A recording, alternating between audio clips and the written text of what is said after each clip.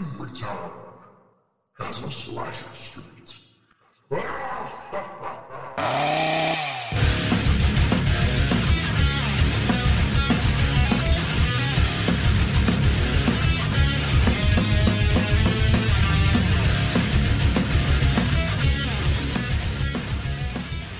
Hello everyone and welcome to Slasher Street Podcast. My name is Ryan Devlin and thank you so much for joining me once again. This is a horror movie podcast where each episode I will be reviewing and discussing in detail a different horror movie from our epic collection here at the house. Just one man sitting on his own talking about his love of horror films. And I hope you're all having an awesome week and welcome to the show. Now, no housekeeping this week. We're just going to jump straight into it because I have a lot to say about the movie that we'll be discussing this week on the show, which will be 1980s, I suppose, quote-unquote slasher classic, Terror Train. Now, to be brutally honest with you, this is a movie that, for me, I feel gets overhyped a lot by the horror community, by the slasher fandom community. Before I actually seen this movie, I watched it for the first time maybe a few months ago. And it was always talked about on like Killer Flicks and other horror movie groups. Mainly people posting about, the Groucho Marx mask and the kills and the story and all this and how it was such a classic and everybody loved it. And I was like, wow. So yeah, I was in HMV a few months ago, my local HMV, and I saw it was there, the 88 Films Blu-ray, for Terror Train, so I was just like, right, you know what, I'm going to pick this up. I'm super hyped. I've got this now. Let's get it bought and let's get it watched. But for me, it's just not on the level of some of the other slashers that were released around about the same time in the 1980s. I don't know what it is. I do enjoy the movie. It's not like I'm going to be, shitting on this thing for like, an hour to an hour and a half. As you guys know, I'm a super positive guy. But, there's just something about this one that I just don't know. I really wanted this to be awesome. I really wanted it to be great. And unfortunately, it's just not. And, the first time I watched this movie, maybe because of the hype, maybe because I'd built it up a bit too much in my head, I loved the Groucho mask. I loved that whole thing on the poster. I was like, holy shit, this is going to be great. I loved that whole thing. But it just felt a bit underwhelming for me, the whole thing. And on a second watch, I was going into it, for this podcast, I was going into it thinking, well, I know what to expect now. I know what's coming. Maybe I'm going to enjoy this a little bit more. But yeah, it just didn't work out for me, unfortunately. And unfortunately, I'm going to have to keep saying it's just nothing special. And I really feel quite upset about saying that because I really wanted to love this movie, but I just think it's just very, average, unfortunately. But we are going to have an awesome time on this week's show. Don't think just because we're talking about a movie that I think is average, that this isn't going to be a fun show. This is going to be a super, super fun show because there's a lot of stuff about this movie that I want to talk about, which is going to make this hella entertaining to say the least. Now, as I said, I own the 88 Films Blu-ray release, which is actually a pretty great release, in my opinion. The transfer is pretty damn good. I'm quite a good... I quite like the slasher classics collection that 88 Films brought out in the UK. I have about 4 or 5 of them, I think, in my collection. This is one of them. And they're all pretty damn solid. They're all good transfers. They all have a decent amount of special features on. This one has a decent amount of special features on it. You guys know me, I love my special features. So yeah, I definitely didn't feel ripped off by this whatsoever. I think I paid £10 for it in my local HMV. So again, it was a great deal. In fact, I think I might have actually paid less than that. I think it was probably 2 for £15. I think my local HMV do awesome deals on like the Arrow releases, on these 88 Films releases. they do like 2 for £15 all the time. So that's $7.50 a pickup, which is unreal. I'm really good friends with Jamie, who's the manager of HMV there. I always message him sometimes and say, is this in stock? Is this still on a 2.15? So, they do some awesome, awesome deals. I don't know if all HMVs do that, because HMV is a strange one where I think it was originally owned by HMV in the UK, and I think it got taken over by a Canadian company who basically said to the franchise managers, just do what the fuck you want. And Jamie, honestly, he does like some awesome, before COVID, unfortunately, this past year hasn't been able to do quite as much of this kind of stuff, but he was putting on gigs in our local HMV, free gigs, you just walk in and watch the band while you're shopping. Awesome deals on stuff, great merch, great special kind of loot boxes and stuff that they do. Like, really awesome stuff. I'm going off topic there completely, but yeah, just my local HMV is super fucking awesome. And that's where I picked up this Blu-ray. So let's talk a bit about the movie. Let's stop talking about HMV. Let's talk a bit about the movie. So, one thing I do really enjoy about this is the setting of the movie. It's set on a kind of a college fraternity party. It's like a party train on New Year's Eve. It's a costume party. I know there's plenty of train setting horror movies out there where, the horror movie is set on a train or in a train station. But I do really enjoy the style of this one. I also like how each different carriage is kind of a different setting. So although it's on one train, like each room kind of has its own theme, each room kind of has its own vibe. So I do really enjoy that side of things of the movie. And I'll tell you what I also really enjoy about this movie is that it feels like they are on a moving train. For a movie that came out in 1980, this really does pull off the train vibe, like the locomotive vibe, if that makes sense. So like the camera, it looks like the camera swaying, but it's not. So how that was done was basically they had these standard train carriages. So these are actually train carriages that the scenes are filmed in. So they would get the train carriages, they would build all of the sets in these like train carriages that they had. The sets are really cool as well. Like I think I kind of briefly touched on that, but the sets are really good, and it's a really tight space that you have to work with in a train. Now, when you've been on a train before, I'm sure, like, it's super tight walking up and down the aisles. So to film a movie on this kind of setting must have been really challenging, and although it wasn't actually a moving train, it was kind of set in a warehouse. These are actual train carriages. So they are on a train, but not on a actual moving train, if that makes sense. So to get the aesthetic that the train is actually moving, they had crew members outside of the train rocking the carriages back and forward to kind of give off that, that moving train locomotive vibe. So I just think that is super cool and super well done actually in this movie. That's something I really, really do like. Really clever stuff, really clever filmmaking, and they have like lights that go past the windows and stuff as if they're on a train. Really, really good stuff, which kind of leads me on to my next point, that this is actually a really nicely made movie. The dialogue is pretty good, and on paper, this should be a really, really good flick. There's no dialogue that makes you think, what the fuck are these talking about now? This is cheesy or anything like that. It's a pretty solid made movie, in terms of the dialogue and the script. It doesn't go over cheesy or anything like that, even though it's kind of known as a cheesy 80s flick.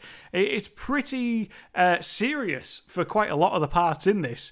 It's just some key points in the movie that lets it down, unfortunately. But in terms of how the movie's made, how it looks, I suppose in terms of the sets, in terms of the dialogue, that's all really good stuff. But there's just some key points to this this movie that really lets it down.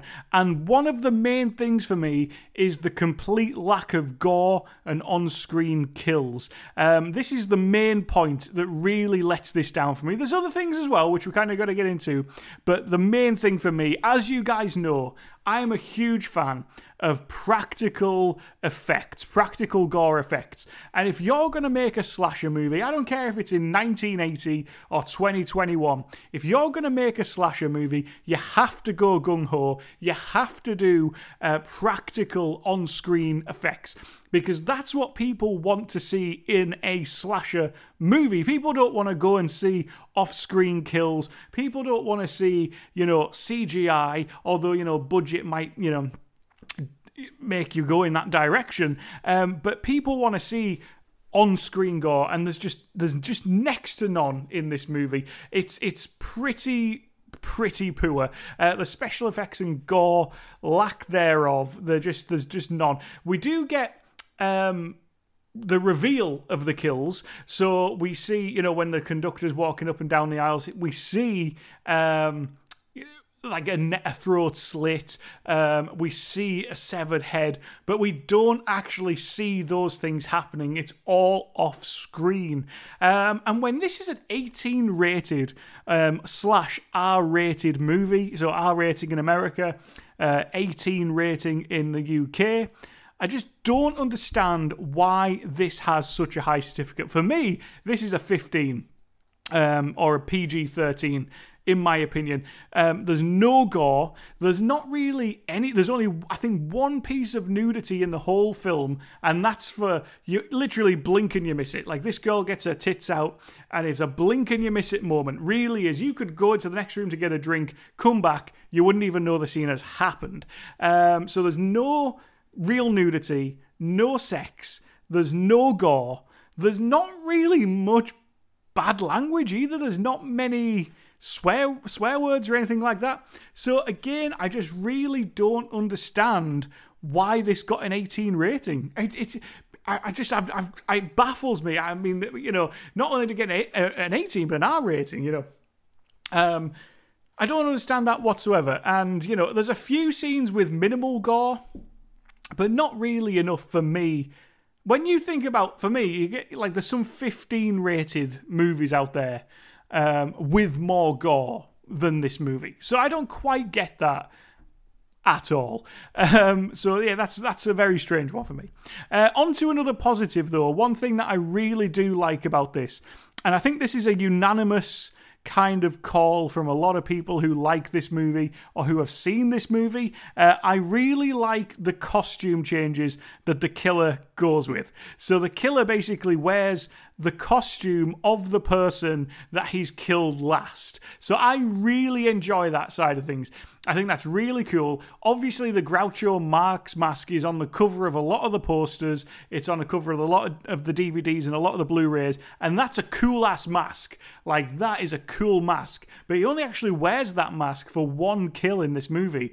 And for only probably 10, 15 minutes of the movie. The rest of it is he wears different costumes. And one of the creepier scenes in the movie, he's definitely not wearing that mask. He's wearing like this old man mask. So I really, really enjoy that.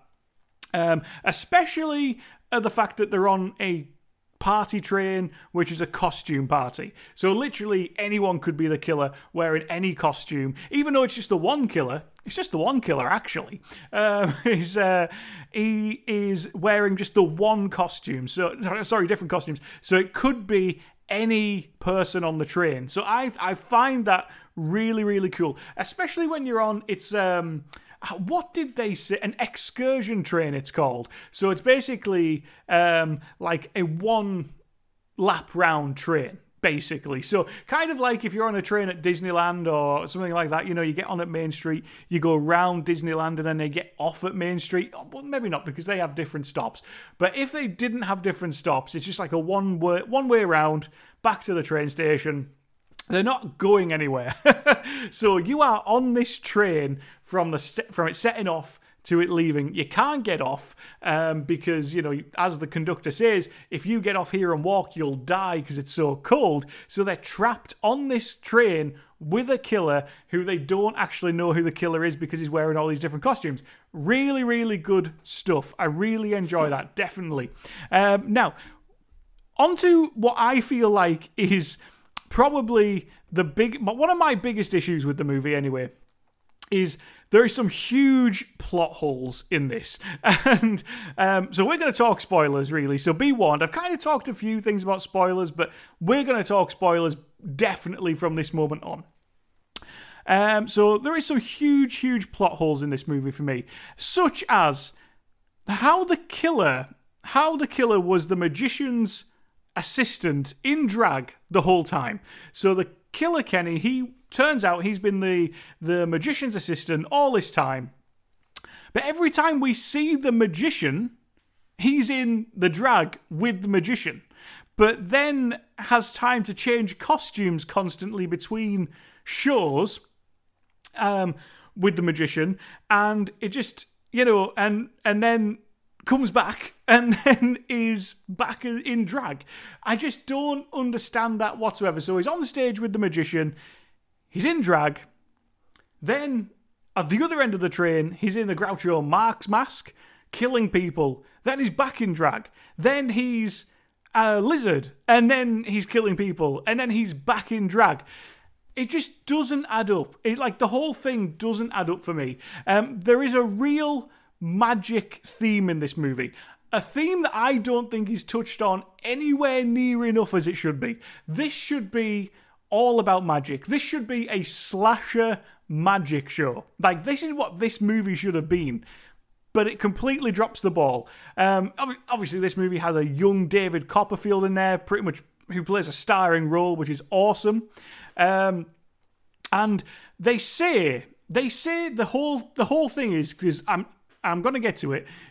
I understand what people are going to say now, because they say that every time David Copperfield makes his beautiful assistant disappear, he then kind of has time to go out and kill someone.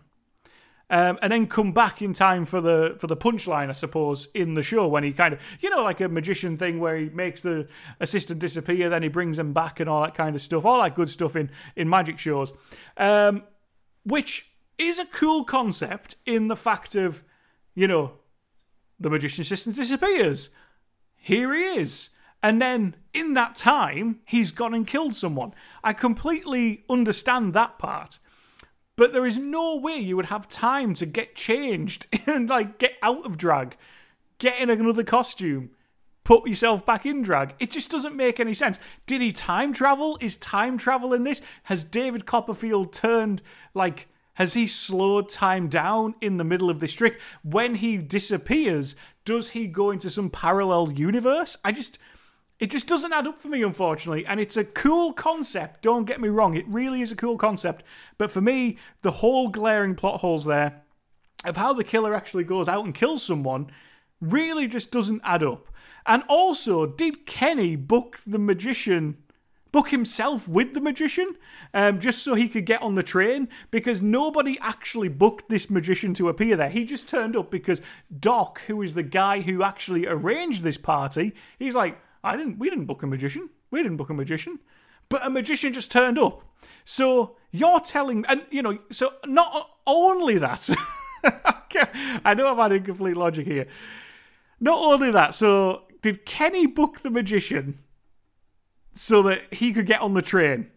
Did he have years of training with, David Copperfield to get on this specific train, this party to extract his revenge on these people? Because again, being a magician's assistant isn't just something like that you can say, oh, here's David Copperfield. Oh, I'm going to be his magician assistant. You would have to go through weeks and months and possibly years of training and rehearsing to get those stunts down correctly, to then go and do a show on a train, a very narrow train, which I can imagine would be quite dangerous for a magician to do these kind of tricks. It's not just something that you can just turn up and be the magician's assistant. Did Kenny kill the magician's assistant and go on the train and pretend to be his assistant? But then wouldn't David Copperfield know that that's not his actual, assistant? Kenny looks gorgeous in drag, don't get me wrong, but, like, he would know that's not his actual assistant. So there's something not quite right there with that whole thing. And I know I'm looking too much into this and overthinking it, but it's a very elaborate plan to get onto the train, perfect these magic tricks, to then get into the costumes, to then kill people, to then get back on stage as the magician assistant. The whole thing's very convoluted, and that's why I feel like they maybe dropped the ball a little bit with that one, unfortunately, because I think it would have worked out a lot better had Kenny been the magician and then booked himself as the magician. And maybe even had David Copperfield play an older version of Kenny rather than getting the same kid back. I know that it's difficult to do that because it's only been 3 years, but this is the movies, so you can maybe do something similar. And I feel like a lot of the kills should have been more magic related, you know, because there's no kills in this movie that are actually connected to the magic show, which I think is really a missed opportunity, especially when David Copperfield does that crazy trick with the rose that he gives to Jamie Lee Curtis. I think that's insane, and he might have just had a wire on it, who knows, but not from what I've read. So if he can do that with a rose and just magic it up, surely he could just magic a kill.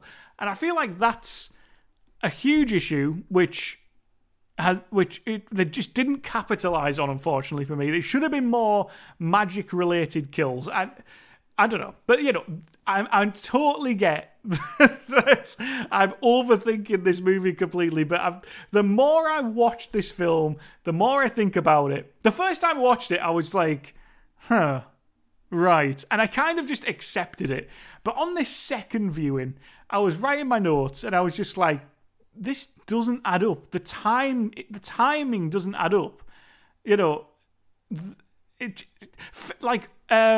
sorry, I kind of mumbled there for just a couple of seconds, but the only kill that actually makes sense in this movie for that is Mo, who is Jamie Lee Curtis's boyfriend, because as we're going to get into, they're doing like this trick where David Copperfield makes the magician's assistant disappear, then brings her back. So she could have then, or he could have rather, you know, stabbed him in the neck, stabbed him in the torso real quick, and then gone back on stage. That I completely see as plausible. The other kills, where he's on the other end of the train in different costume, I just can't believe that that's how that played out. So yeah, just one of those things. Although one thing I will say about Kenny and the whole magician's assistant gag is, like I said, Kenny looks great. He looks really good in drag. And that's not, and I kind of touched on it there, but that's not something you just perfect overnight. That's years of applying makeup and getting your hair correct, getting the dress correct, you know, wig styling and all that kind of thing. I watch RuPaul's Drag Race. Oh yeah, I watch that shit. So I know, I know this kind of stuff when it comes to drag. And that's one thing that I would say about this movie that I really like as well is it's very progressive for its time. 1980, I don't think there was a big drag scene out there. I think that would have been, you know, not really accepted as it is in today's culture. But yeah, I just thought that it was very progressive to have someone in drag as the killer in this movie. I think that's really, really, really good stuff. And yeah, Kenny looks fantastic as drag. He's a really good drag queen, and he could really go on RuPaul or Dragula or something like that. He could really go on there and you know, do a good bit, I can imagine. So anyway, on to some info on the actual movie itself. The movie was released on the 3rd of October 1980 with a budget of $3.5 million. Get off, RuPaul, get out of my head. We've just watched, actually, the reason I kind of got that in my head is because we've just watched the final of RuPaul Drag Race UK. I I don't think I'm not going to spoil it in case people haven't seen it, but because it's literally just aired tonight. But if you care, even so. But yeah, I didn't think the person who won should have won. I think it should have came second, but shouldn't have won. But you know, hey-ho. So yeah, anyway, it was a budget of $3.5 million. So a pretty solid budget, which I can only imagine was spent on the cast and the sets. Not the actual effects, because there's hardly any special effects in this movie at all. So I can only imagine that was spent really on the cast, because it's a pretty solid cast, even for its time. And obviously the sets had to be pretty much built from scratch. So I can imagine that's where the money went. And it drew a box office of $8 million. So not too bad of a return, you know, for a slasher movie. Not too bad at all. You know, really 4.5 million profit. It's pretty decent, you know, pretty decent. And obviously it's probably made a bit more money since then on, you know, DVDs and stuff and all that kind of good stuff. So, yeah, the movie stars Jamie Lee Curtis, who plays Elena, who is our final girl. She was, you know, at this point in time, Jamie Lee Curtis, obviously she was really getting that title of the Scream Queen. She was in loads of horror movies and slasher movies around this time. Obviously Halloween, which came out 2 years earlier, Prom Night, The Fog, this. So she was in a shit ton of horror movies in that kind of 2 year period. Halloween 2, did Halloween 2 come out in 1980 or 81? But it was around that time anyway, wasn't it? I can't remember. So really, she's, at this point in time, even though she's only like 21 years old, she's like a real horror icon and legend. Something that you don't get these days, unfortunately. You know, someone who just does those horror movies that are, you know, that were big at the time. Really, but yeah, it's cool to see Jamie Lee Curtis in here, and realistically, she's probably the best actress in the whole movie. It's kind of like the rest are pretty decent, but not on the level of Jamie Lee Curtis, even when she's still young. She had a hell of a lot of experience even then. One thing I will say, just while we're on the subject, the characters in this movie, even Jamie Lee Curtis' character, Elena, they are truly awful and truly unlikable. I don't like any of the characters in this movie, and I feel like that really lets it down for me, because to get a really good movie and to be really invested in a movie, I feel like you have to at least like some of the characters. You might, you know, and by that I don't mean, you know, enjoy the character. I feel like they're all fine characters. I feel like they're all fine actors, but they're all awful characters in terms of they're all horrible people. And you couldn't get really behind any of these people because they're all just truly detestable. And, you know, even though Jamie Lee Curtis's character kind of has a little bit of remorse and a little bit of regret towards what happens at the start of the movie, she still doesn't really, you know, not really, you know, she carries on with her life as if nothing has happened. So she's still awful as well. And that's a real issue, that, you know, you just don't feel sorry for any of these people that are getting killed. From start to finish.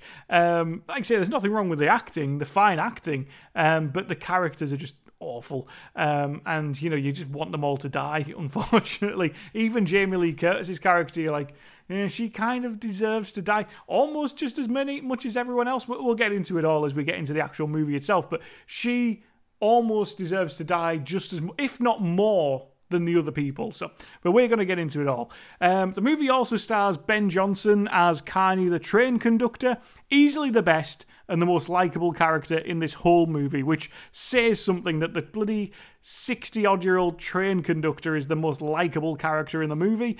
He's a really good character, really, like I say, likeable, really fun.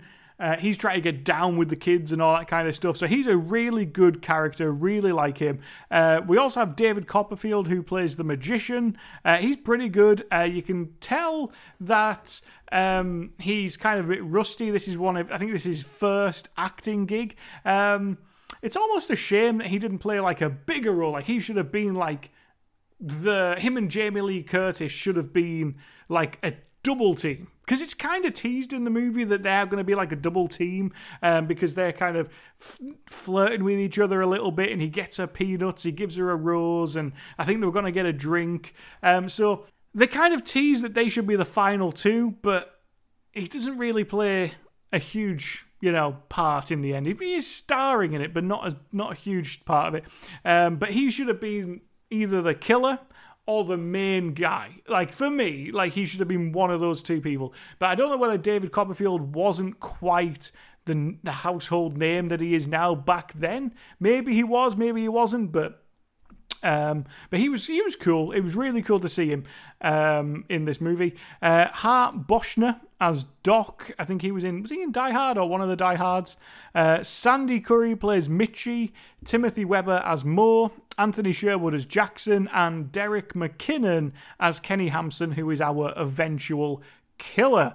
So let's get on with the blow-by-blow of the movie, because there is a lot to talk about. I kind of almost went off on a tangent there about Jamie Lee Curtis's movie, so that's all coming up. So let's get on with this right now. Let's do a blow-by-blow of the movie Terror Train. Okay, so the movie starts with this New Year's Eve party at a fraternity house, and that's one thing I didn't mention before. This really is a New Year's Eve movie, like a one that you could watch on New Year's Eve. So it's a holiday movie. That's pretty cool. I didn't even think of it until that minute there, that this is more like a holiday movie. But yeah, that's kind of one thing. One thing that I find really funny about this scene as well, in this country, in the UK, we have colleges, we have unis, we have all that kind of stuff. I didn't ever go to college, I didn't go to uni. I left school at 16 and got a job. Get a damn job, you bum! Anyway, so yeah, I left school at 16, got a job, so I didn't get to experience the uni life or anything like that. But as far as I'm aware, I have friends who have been to uni, and I've stayed at people's houses who were at uni and kind of campus lodging and stuff like that. So I have experienced small parts of uni life, but not actually living it. But anyway, so we don't have like fraternities or anything like that. Whereas in America, that seems to be like the thing, isn't it? Like, that is where, you have these fraternity houses. That's where you have your parties, your brothers and sisters and all that kind of stuff.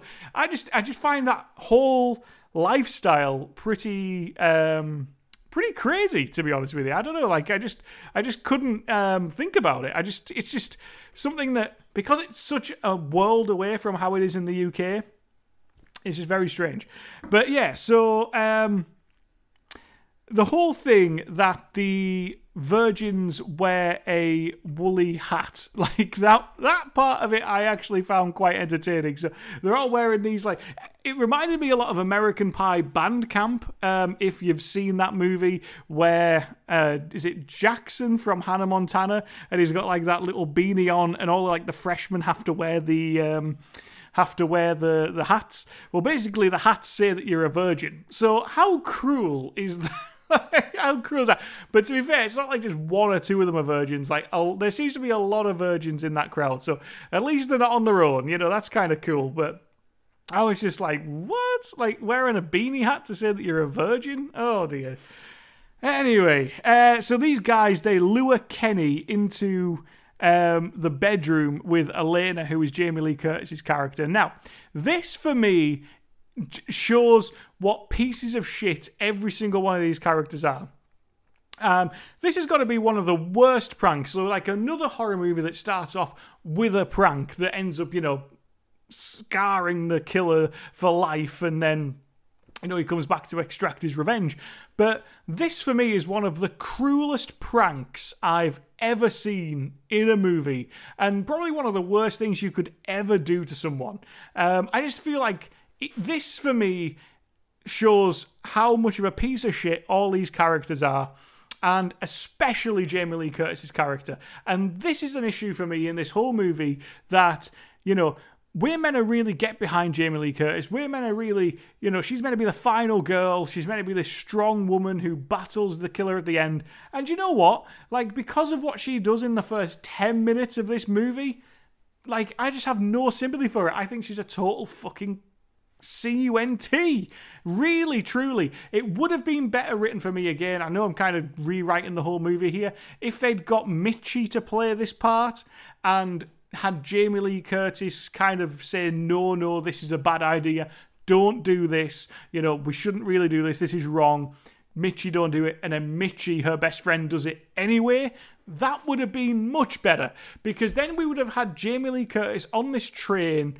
We would have felt a bit sorry for her that all of her friends are getting killed, even though they're a bunch of assholes, but she wasn't partaking in the prank. She was trying to save Kenny from this prank, try and get them to stop it. So that would have worked out so much better. But the whole way this plays out is that Jamie Lee Curtis's character, Elena, she lures Kenny into the bedroom, and she's like standing behind the bed. She's like, come on, Kenny, come on, kiss me, Kenny. And the poor guy's there in like his yellow Y fronts, ready to be laid, ready to get laid for the first time in his entire life. This is going to be like the most exciting moment in this guy's life. He's obviously not the coolest guy in school, and he's going to lose his virginity to this girl that he really likes on New Year's Eve. He's got his friends backing him, and he's like, this is great. Life couldn't get any better. And yeah, he gets into bed, and it's a corpse in the bed with him. A corpse that has been stolen from the mortuary or from the medical school or wherever these guys got it, because they're all medical students. They stole it, they put it in the bed, and he was like going to kiss this thing. And he just freaked the fuck out. Now, how the fuck did Jamie Lee Curtis's character think this was going to play out? I can understand that the guys thought that it was going to play out this way, but how did she think this was going to play out? Because, like, the guy just freaks out completely, and the guys are there laughing at him, and, Jamie Lee Curtis is like, oh my God, how could this happen? It's like, how did you think this was going to happen? Like, you put a fucking corpse, an actual real-life corpse, into a bed, and try to get him to lose his virginity to it. Like, what the fuck? Like, obviously this was how it was gonna play out all this time. And yeah, for me, this is just like the worst thing possible. I mean, this poor kid. And that, for me, is why I feel no sympathy for Jamie Lee Curtis's character, because had it been Mitchie who was doing that, which is what it should have been, that would have been so much better. That would have made so much more sense. That would have given us much more reason to get behind Elena and Jamie Lee Curtis in this movie. But in the end, I was like, fuck no. Like, these people are scum. Like, actual scum. Like, no one would do this to someone. For one, it's grave robbing for a start. I know they've just stole it from the medical school, but Jesus Christ, this is, like, awful. Like, this is one of the worst pranks I've seen in a horror movie, and that says something. So anyway, we jump 3 years later, and we find out that Kenny has been in a psychiatric ward this whole time. Basically, he completely, lost his mind when this incident happened. So, like, his life, like, not only did they ruin, like, his New Year's and ruin, like, his chances of getting laid again, because he's always going to be known probably as Corpse Boy or something like, or, a necrophiliac. Like, that's one thing that people will call him in school. People just jump all over that. But yeah, so he's then been in a psychiatric ward for 3 years. Like, Jesus fucking Christ. Jesus Christ. Which again, just that adds more fuel to my, how the fuck did he become a drag queen? How the fuck did he become a magician's assistant? How? It's never really explained, like, that part of things. So we get to the graduation party on the train, their last big college party. So I don't know when college finishes, but this is on New Year's Eve. Surely you would have, like, another 4 to 5 months of college and then the end of year party. I don't know. I was like, what? This is going to be your last party? Like, why? Like, it's only New Year's Eve. You're surely only halfway through the school year. Like, what's going on there? But anyway, maybe it's different in 1980. Love the concept. As I already said, love the costume party concept. Really enjoy all that kind of good stuff. One thing that's really good is they get rid of the comedy guy first, which is very rare in a slasher movie. Now, normally they would get rid of the comedy guy kind of third or fourth, halfway through, but they get, I think it's Ed who is the comedy guy. He's dressed up in the Groucho Marx costume, and he's like this loud asshole who's just jumping on everyone, giving these awful jokes. I didn't even write any of them down because they're all awful, and probably worse the way he delivers them, because he's like laughing at himself, and this character, just one more like awful character. In fact, there's only one good character in this movie that's part of the fraternity, and that's the Prez. That is the only good character in this whole movie from the fraternity. Like, that is the only character that I like, the Prez. He was actually a virgin at the start of the film, so I presume he's not a virgin anymore. He's dressed like this Uncle Sam costume. He's a cool guy. Like, he's a sweet guy. He's, wanting there to help Jamie Lee Curtis's character. He's obviously wanting to get, he's a pretty suave guy as well. Like, he's trying to get himself laid, don't get me wrong.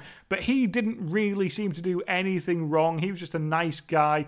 So I really enjoyed the Prez, but like everyone else, fuck them. So we get rid of the comedy guy pretty much straight away, Ed. He gets killed first. He's the one who is originally dressed in the Groucho Marx costume. And thank God, as I say, because that guy's just a pain in the ass. Now, he gets a sword through him and dies on the train tracks. And it's this whole thing of Boy Who Cries Wolf. Everybody thinks he's joking. It actually reminded me a lot of Shelley in Friday the 13th, because obviously Shelley gets the fake axe into the head, and then when he eventually does get an axe through the head, nobody believes him, like, oh, ha ha, Shelley, and then obviously they realise he's actually dead. Whereas in this one, they don't realise Ed is actually dead. They think he's clouded around. They think he's got a sword through him and the blood's coming out as a gag. So I actually enjoy it. I thought that was a really cool idea. Unfortunately, we didn't see the sword go in, we didn't see the sword go out, but we just see him with the sword in him. So again, the effect is not bad, not great. It's okay. But yeah, the fact that they all thought he was joking, I thought that was really cleverly done. And I just wonder if Friday the 13th took that, because this obviously came out before Friday the 13th Part 3, which has Shelley in with the axe and the whole, fake kill concept thing that they go with there. And the killer takes his costume, and we see David Copperfield in this as well for the first time here, and he's like looking out and saying, oh, what a rotten crowd. But the music that the band are playing, there's a band on before him, and the music they're playing is awful. Like, for a party bus, this music is just like awful. I can't really, it's like, this is probably going to sound weird, because for like the second time in 2 weeks I'm going to say this, but it sounds almost like porn music. It's like, like really crap piano, keyboard, bass music. Really shit. And there's people like, the dance floor's full, and I'm like, how are people dancing to this? It's awful. It's like, ugh. And this is a thing as well. I feel like this movie hasn't aged very well for some scenes, and the music scenes in particular are one of the reasons I think this hasn't aged very well, because the music's just awful. The whole soundtrack in this movie isn't great. In fact, I don't think there really is much of a soundtrack in this. And again, I feel like that is why this movie feels like it's aged worse than it actually has. It just doesn't, the music's not good at all. The music really isn't good. It just doesn't really work with the vibe of the movie for me. But I say, cool to see David Copperfield with that music. It's just a mood vacuum, as they say. And one thing I would say about Jamie Lee Curtis's character, again, so she kind of catches up with her boyfriend and his friend Doc in one of the carriages, and they're talking about Kenny and how, he went into a psychiatric ward and all that kind of stuff. And when it actually looks like she is sticking up for Kenny and, arguing, she obviously hasn't got over what happened that night, and she's arguing with Mo, her boyfriend, and arguing with Doc and saying how scummy they are. And literally, like, I'm kind of thinking, right, okay, we're kind of getting on side here for you.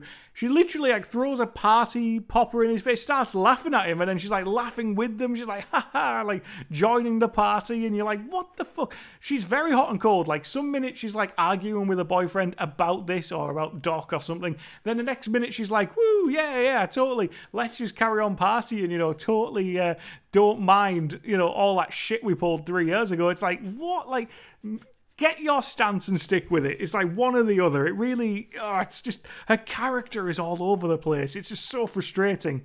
And like I say, one of the biggest issues in this movie is the kills and the lack of gore.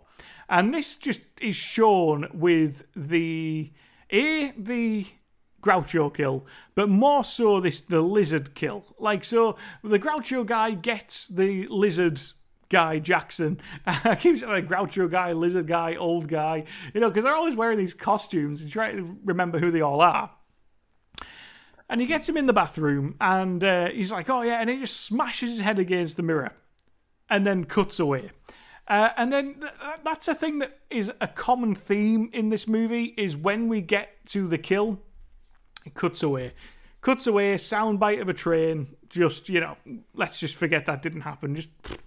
It's so frustrating because it could have been so much better, could have been so great, but it just doesn't, it just doesn't flow as well as it should. One thing that's awesome about this, I've kind of touched on it already, but the young David Copperfield in this is so much fun. And it actually is interesting because when he's performing these tricks on the stage, he's doing that live. So the reaction of the crowd in the audience is actually their reaction, because it's not part of the movie, it's not part of the direction. It's literally the director is like, David Copperfield, get on stage, we'll film you for 20 minutes or so, do your show, and just do your bit. And that's what he does. So what you see on the show, it's not edited, it's not got any special effects or dulled down or anything like that. That is actually David Copperfield's live show, or parts of it. So I just think that's super awesome and really great part of this movie. One of the best parts of it, really. And it's just such a shame that we don't get more of the magic. We really should. That's one thing we definitely should get more of the magic. The conductor in this movie as well, he he finds Jackson's body, the lizard man. He finds the body, and then he goes and he basically locks the door, leaves the body, because he's like, this is why I like the conductor in this movie. I think his character is really clever, because he knows that if he sounds an alarm, they're in the middle of nowhere. They're on this one-way round trip back to where they started. So if he raises an alarm or anything like that, he's going to cause so much panic and he'll never find the killer. I just find that super, super cool. And then so he just locks the door, goes back to the front of the train to see his colleague, explains the situation. He's fairly calm, even though he's asking for a drink. He's fairly calm and knows that they need to kind of cover this up, try and not cover it up, but, stop people finding out, make sure the panic doesn't get out. Really enjoy that side of things. And then when they get back, there's no blood in the bathroom, and the lizard is actually moving. So the killer has then replaced the body with his own body. So I don't know where you put Jackson after that. Probably chopped him up somewhere, but he's cleaned the bathroom, and now he's just pretending he's drunk. And this also kind of makes the conductor question his own mentality, question his own sanity. Did he really see that? Because there was blood and now there isn't blood. Was it a prank? Was it in his mind? What's going on? So I really like that the conductor, questions his sanity. And then it's the perfect crime, because the killer just gets away with it straight away, because he's like, well, there was blood, but now there isn't. Oh, and he's alive, so, oh well, we'll just move on and carry on with the train. Even though the conductor knows something's wrong, it's just really cool. That is one of the aspects of the movie I do really like. I said Doc as well, who is Jamie Lee Curtis's boyfriend, and Mo, they're such assholes. They are such complete assholes. It doesn't take them very long at all to cheat on their partners. I think literally Jamie Lee Curtis walks away and Mitchie walks away, although Doc and Mitchie have a bit of an open relationship from the sounds of it. But yeah, Jamie Lee Curtis and Mo have a little argument, and then the next thing, he's gone into another room with some girl, and you're like, come on. Although he doesn't really cheat on her that much, at all, I don't know if he actually cheats on her in this movie he kind of dances with the girl and sees her tits, so maybe he does, but, like, come on, like... And, like, it just takes him no time. And the girls don't seem too bothered about it anyway, because the girls look through, like, the window of the other carriage, see them going off with these two girls, and they're just like, okay, let's carry on dancing. And Jamie Lee Curtis's character as well, she kind of flirts heavily with David Copperfield. And Mitchie, she ends up wanting to sleep with the lizard man, who she thinks is Jackson, who is one of Doc's friends. So, all in all, these four people are just terrible and just cheating on each other all over the place. You know, so although I said that Doc and Mo are arseholes, the girls aren't much better in this. You know, they're also cheating on their boyfriends. You know, although Mitchie doesn't cheat on him with Jackson because of what eventually happens, she still was going to do that.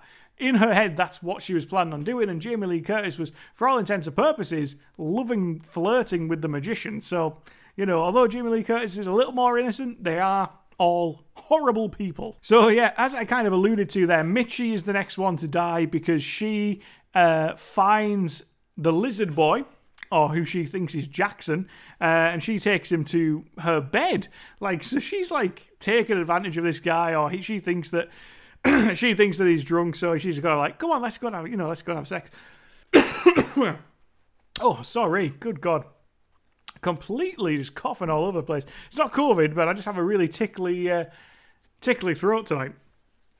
So apologies if my voice is breaking up a bit here, but just my throat is just all over the place. So yeah. So she takes him off the conductor's hands, and they kind of go into her bunk bed, as it was, and she's like, come on, let's, you know, Doc wouldn't have to know, let's just do it, you know, what, we've got a chance, let's just do it together. So, and the lizard boy kind of uses Jackson's hand, like the hand that he's cut off, to kind of feel Mitchie up. Really good stuff. But then when he actually goes to kill Mitchie, again, it's just he grabs her throat, she screams, we just hear a train whistle, and then it's off screen, and then to another scene. And it's like, come on. Like, just give us something. Like, we're 3 kills into this movie, and not one of them has been on screen. It's super, super annoying what could have been in this movie. Really is. But the conductor does find Mitchie's body, and at this point in time, he finally realizes he's not losing his mind. He did actually see the dead body, and he now knows there's a killer on the train. So I feel like that might have happened a little bit too quickly, actually, because we didn't actually play on the whole, did he see it? I think it would have been better had the killer pulled the same trick again, where he sees Mitchie and then takes the body, and then they go back that she's not there. That would have been good. And that would have also felt a bit more magic, you know, with the magic aspect of the movie. She's seen someone and now she's disappeared. That would have felt a bit better. But yeah, unfortunately, that's not how it played out. And we do see a little bit of gore here. This is the first bit of gore that we actually see, and it's just Mitchie's throat is slit. And it's pretty decent, you know, it's nothing special, but it's pretty decent. It does the trick. And really, at this point in time in the movie, I'm just like happy that we've got any gore whatsoever, not just like nothing whatsoever. And the conductor tells Elena that Mitchie is dead, and she's just like, didn't take it well. And this is a good thing. This is why it was solid to have someone like Jamie Lee Curtis in this movie, because her reaction to the fact that her best friend has died, it's very, very similar to that of how she reacts in Halloween to Annie Brackett's death, and it's just all really good stuff, in my opinion. She's got a fantastic wobble on her, you know, when she's screaming and when she can't believe something is happening. So Jamie Lee Curtis is really solid, and had it been another actress in this role, I feel like that would have just been not good enough for what this movie was looking for. So that for me works really, really well. And Mo dies out of nowhere. Like, so this is the one that I was talking about at the very start when we were talking about magic. Mo dies absolutely nowhere. He's literally sitting down, and then Doc turns around and he's dead. Out of nowhere.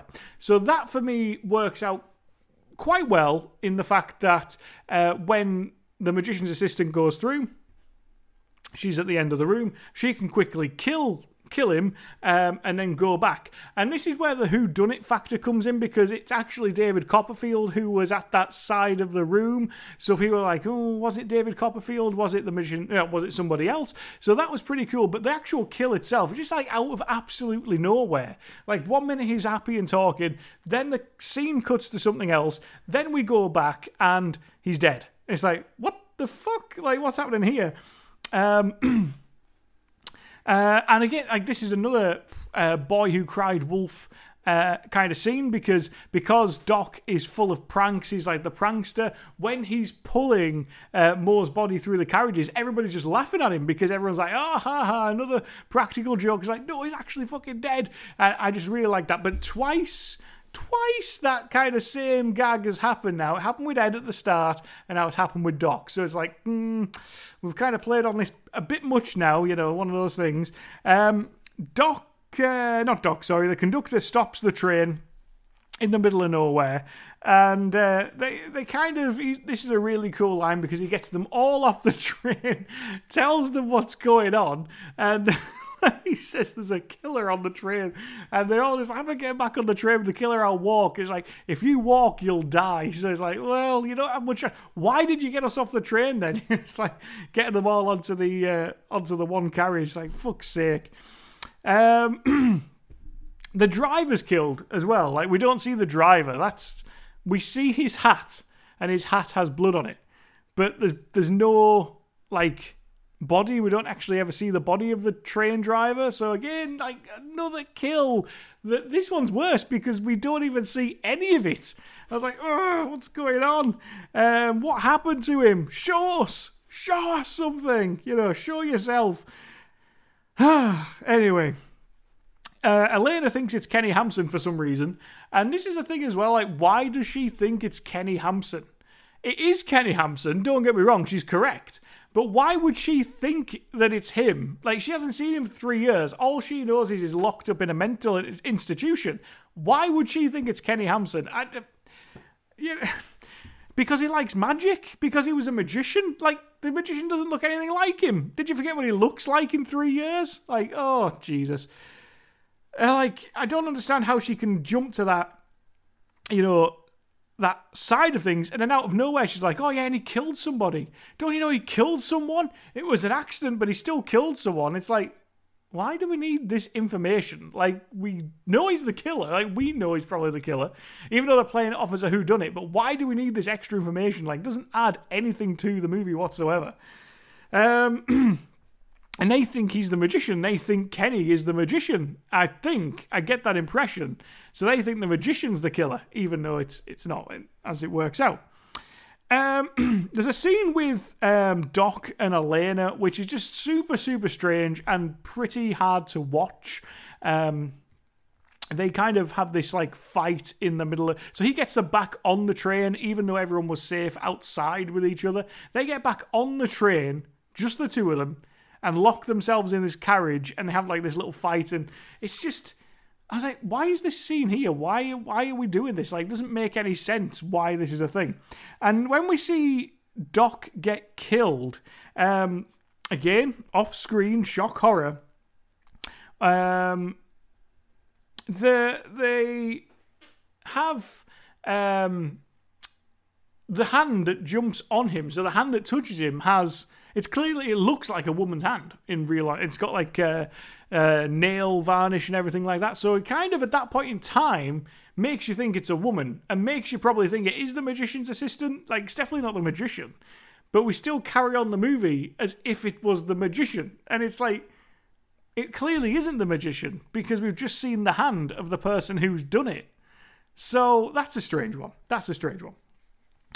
And he's dumped in the luggage hold. Good enough for him, in my opinion. And this is probably the best bit of gore of the movie, where the conductor looks in the room and Doc's body falls down, And then following that is Doc's head. So Doc's been beheaded and he's put his head and his body in the luggage hold. Good enough for the guy, in my opinion, for what he did to poor Kenny. But this was probably the best bit of gore of the movie and probably the best jump scare of the movie. You think the bodies fell down. You think that's it, and then the head rolls out as well. And that really gives you a bit of a shock. Pretty good effect, looks decent, although the head looks like it's been up there for years. It's one of those kind of low-budget slasher heads that, looks almost nothing like the person it's meant to. But it was pretty good, and after a movie of disappointing kills, I was happy to see it. I was like, finally we're getting something here. Finally we're getting a little something to work on. Another thing as well that people might have missed a little bit in this movie, but when the conductor goes to get the magician's assistant to kind of keep her safe, he's like, where is he? Where's the magician? And she's like, he's back there. She says to him, I'll be back soon, Ken. Or do you want a drink, Ken? I'll get you a drink, Ken. I'll be back soon. She calls him Ken, short for Kenny. So again, that makes us think that he is the killer. He's Kenny. So that's strange. Although maybe they're both called Ken. Maybe he was called Ken. But yeah, she calls him Ken. So I was like, right, well, that's pretty cool. That adds another layer to it. But I was like, but we know it's not him. We know that's not Kenny. Like, I don't know. Because he's not wearing the nail varnish. Maybe they could have been a double team. That would have been pretty cool as well. Yeah, that could have worked. So yeah, as I said, Jamie Lee Curtis plays a fantastic scared teenager, doesn't she? She's like one of the best. That's why at this point in time she was getting really all of these roles, because she was just, so much above everyone else that was probably available at that time. One of the train staff is killed with the sword. Again, that's off screen. Nothing special. And the magician has gone missing also in the meantime. The killer tracks down Elena, and this kind of breaks off into this big fight. So you think this is kind of like the big finale, the big fight, and the kill. This is actually probably the creepiest the killer looks in the whole movie. He has like this old man mask on. He's got like a robe on. Like, he looks super creepy at this point in time. This is probably the scariest look of the movie, and I really dig it. And this whole scene with the killer fighting Jamie Lee Curtis's character, really, this is good stuff. Like, this is probably the best part of from finding that head to this point is probably the best part of the movie, in my opinion. For that 20 minutes works really, really well. And they just fight through the carriages, and she locks herself in this cage, and the killer's like busting out all the lights and, rattling on the cage, and it's super intense. She's screaming. She puts in a great performance in this scene, like fantastic performance from Jamie Lee Curtis. How scared she is. She's screaming. It's really, really, really good stuff. And in the end, she throws him off the train. She gets the better of him, kicks him off the train, and she thinks that that's it. She thinks that she's won. That's the job done. And so we kind of fast forward 5 minutes in the movie, but there is this great scene where Jamie Lee Curtis, she thinks she's safe. She's asleep in one of the trains because they're only 10 minutes away from the end. They're almost home. And there's this super creepy shot of the killer's hand coming down the window, and we see like the old man mask in the window. Great shot. This for me is probably the best shot of the movie. This scene, this shot is super intense, super creepy, great stuff. And it's like he's right behind her. He's not dead. He's still on the train. How he survived, I have no idea, because she booted him off the train, and that train was going fast. So how he survived, how he kept hold, I don't know.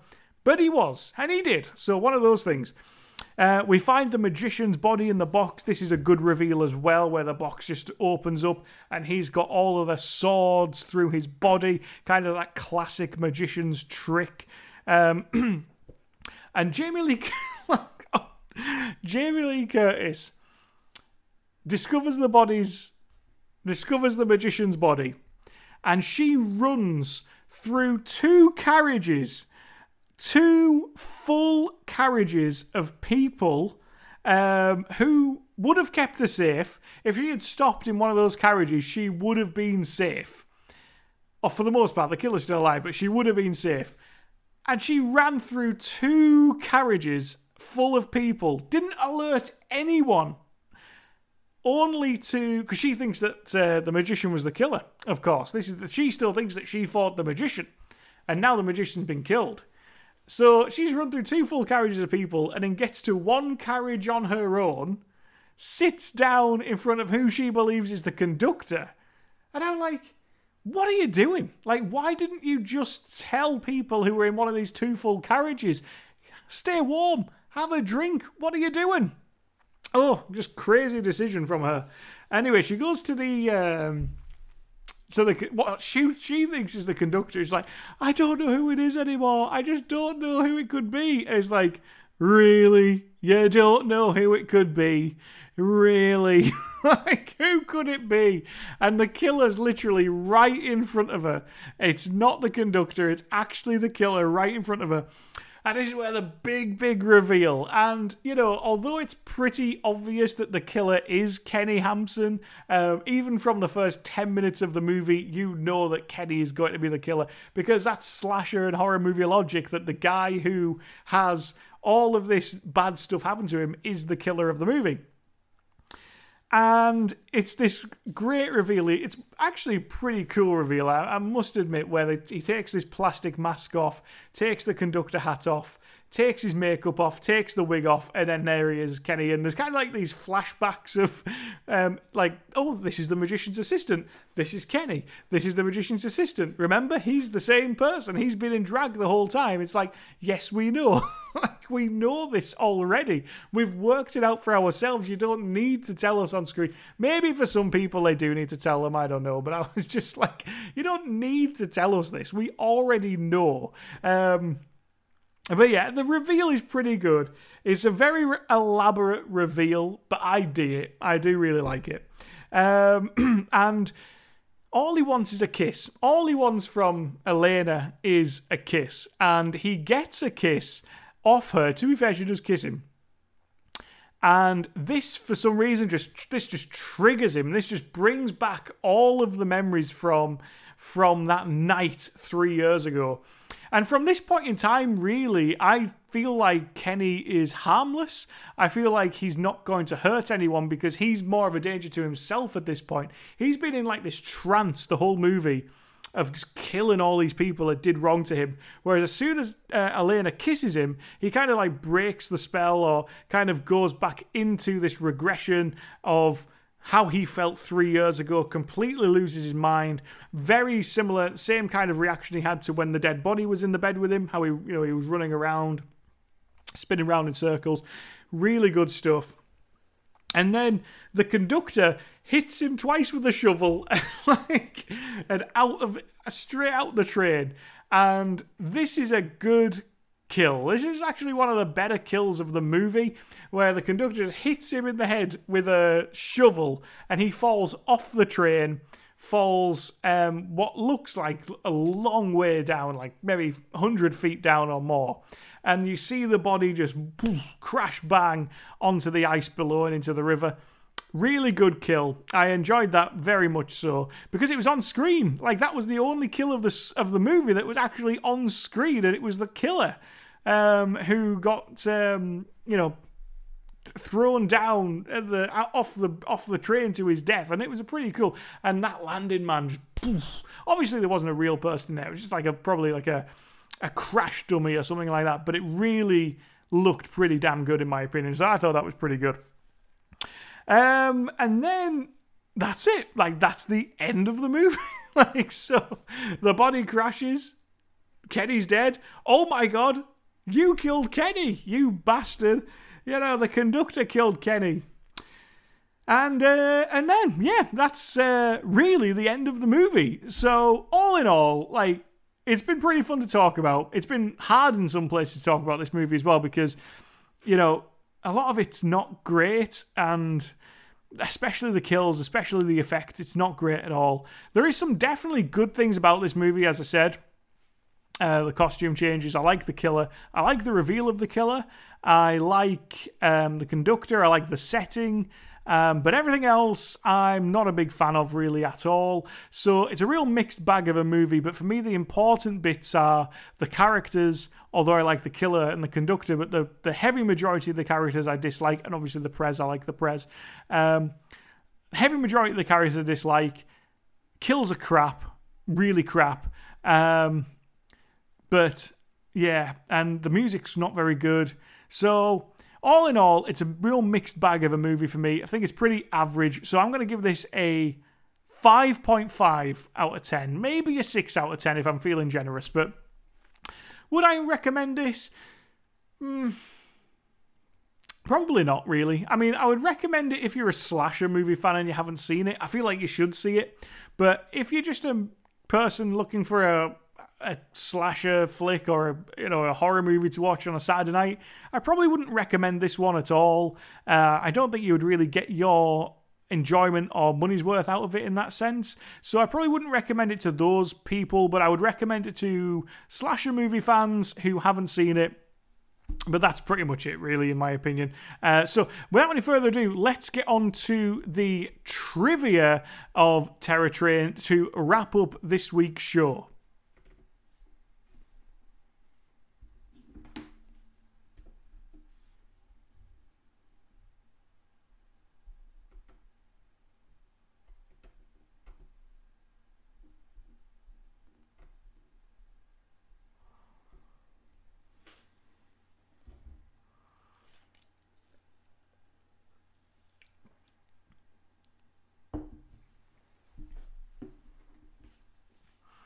Okay, so let's get right into this one. So, there's quite a bit of trivia actually for Terror Train. I was surprised at how much there was, and there was actually more than what I actually wrote down here. So here we go anyway, let's get into it. The idea for Terror Train came from a dream that Daniel Grodnick had one weekend night after seeing the films Halloween and Silver Streak. Dan woke up and said to his wife, "What do you think about putting Halloween on a train?" His wife answered, "That's terrible." He jotted down "Terrible Train" on a piece of paper on his nightstand, and in the morning he changed the title to Terror Train. He wrote 22 pages and made a deal on it with Sandy Howard's company at 3 in the afternoon.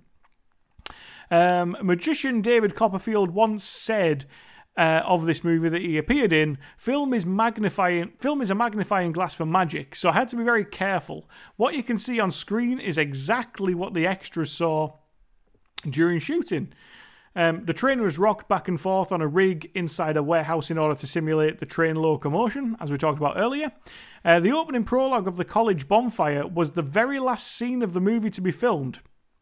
It was added during post-production around 1 month after principal filming ended as a tie-in to the origins of the character Kenny Hampson. And could you imagine, actually, that if they had done this movie without that opening scene, I actually feel like that would have been almost better? Maybe not better. I just think they should have done it differently, as I've gone into that. But, maybe we would have felt a bit more sympathy for Jamie Lee Curtis's character had we not seen how she acted in the first 10 minutes of the movie. I don't know. This was David Copperfield's only acting role in film or television. However, Copperfield has played himself in numerous films and television series. The temperature got so cold one night that a filming camera got completely frozen out on that night. The movie was filmed aboard actual train cars that they converted for the production to allow space for large camera equipment. Due to the lack of room, a special dolly carriage was built for the cameras. The train used in the film, the Canadian Pacific Railway number 1293, was still an operational locomotive as recent as February 2002, so you could have actually rode the Terror Train. That's pretty cool. Body count in this one is 7 on-camera confirmed kills, 3 off-camera unconfirmed, 1 missing presumed dead, and then obviously you've got the killer on top of that, who we have to presume died because he fucking landed like a sack of daisies from a great height. And finally, during the final fight scene, God, it's getting late, when Jamie Lee Curtis was being attacked by a stuntman standing in for actor Derek McKinnon, who plays the killer, she slammed the cage door against the stuntman's face. The production crew was supposed to replace the door with a collapsible one, but forgot to do so. So the metal spoke punctured the man's face, injured him. Jamie Lee Curtis was so upset that she left the set and wouldn't come back for 2 days. Damn. So that wraps up Terror Train. That's Terror Train in the bag. I hope you all enjoyed this week's episode. I say I had a lot to talk about with this movie because it's such a mixed bag. And although I've probably rambled on quite a bit there, there's a lot to take in and a lot to talk about this movie in particular. So I hope you guys enjoyed that one. And I know that a lot of people had wanted me to do this one for a while, so hopefully I didn't shit all over your favourite movie or anything there, but I have to give my honest opinion, but whilst also being upbeat and try and make it as fun as possible for you guys. So yeah, that wraps that one up. Next week on the show, I've been umming and ahhing what to do, so next week on the show, I'm pretty confident this is the one we're going to do. We're going to do the Toxic Avenger, which is a one that I've been thinking about doing for a long, long time. We're going to do the Toxic Avenger, and then I think the week after that we're maybe going to do the Summer of 84, which is obviously a movie that was in my top 10 of the 2010s, which was last week's episode. So if you haven't done so, go and check that out already. Spoiler alert, that movie is in there. But it's just a movie that I really want to talk about a lot on this podcast, do a full spoiler discussion. So I think that's going to be the next 2 weeks worth of films. We're going to do the Last Avenger, the Toxic Avenger next week, then Summer of 84 the week after, and then who knows what we'll do after that. We'll think of something great, no doubt about it. But I think those are going to be the next 2 movies we do on the show. If you haven't done so already, make sure to go and like our Facebook page, Slasher Street Podcast on Facebook. And if you are listening to us on iTunes, please do leave us a 5-star review. It would be massively appreciated. Really helps us get our name out there more, gets more people listening to the show. And if you do have time, please do write us a review. I would really appreciate that. And obviously give us a share if you're on Facebook or wherever you listen to us. Do give it a share. Would really appreciate it. And that's pretty much it for the week, really. So thank you so much, everyone, for listening once again. Hope you've all had an awesome week and an awesome time with me here on Slasher Street Podcast. I will see you all next week. Have an awesome week. Stay safe out there. And I will see you all then. And there's only one thing left to do, and that is to stay scared.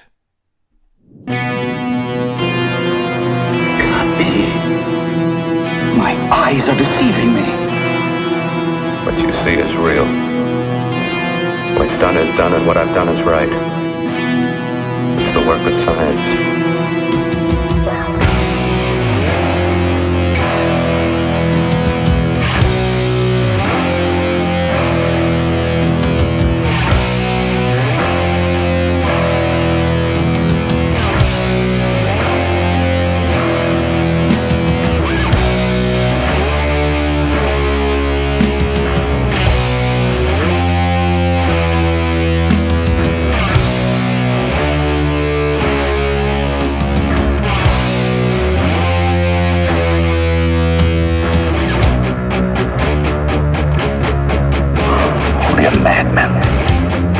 Don't argue with me.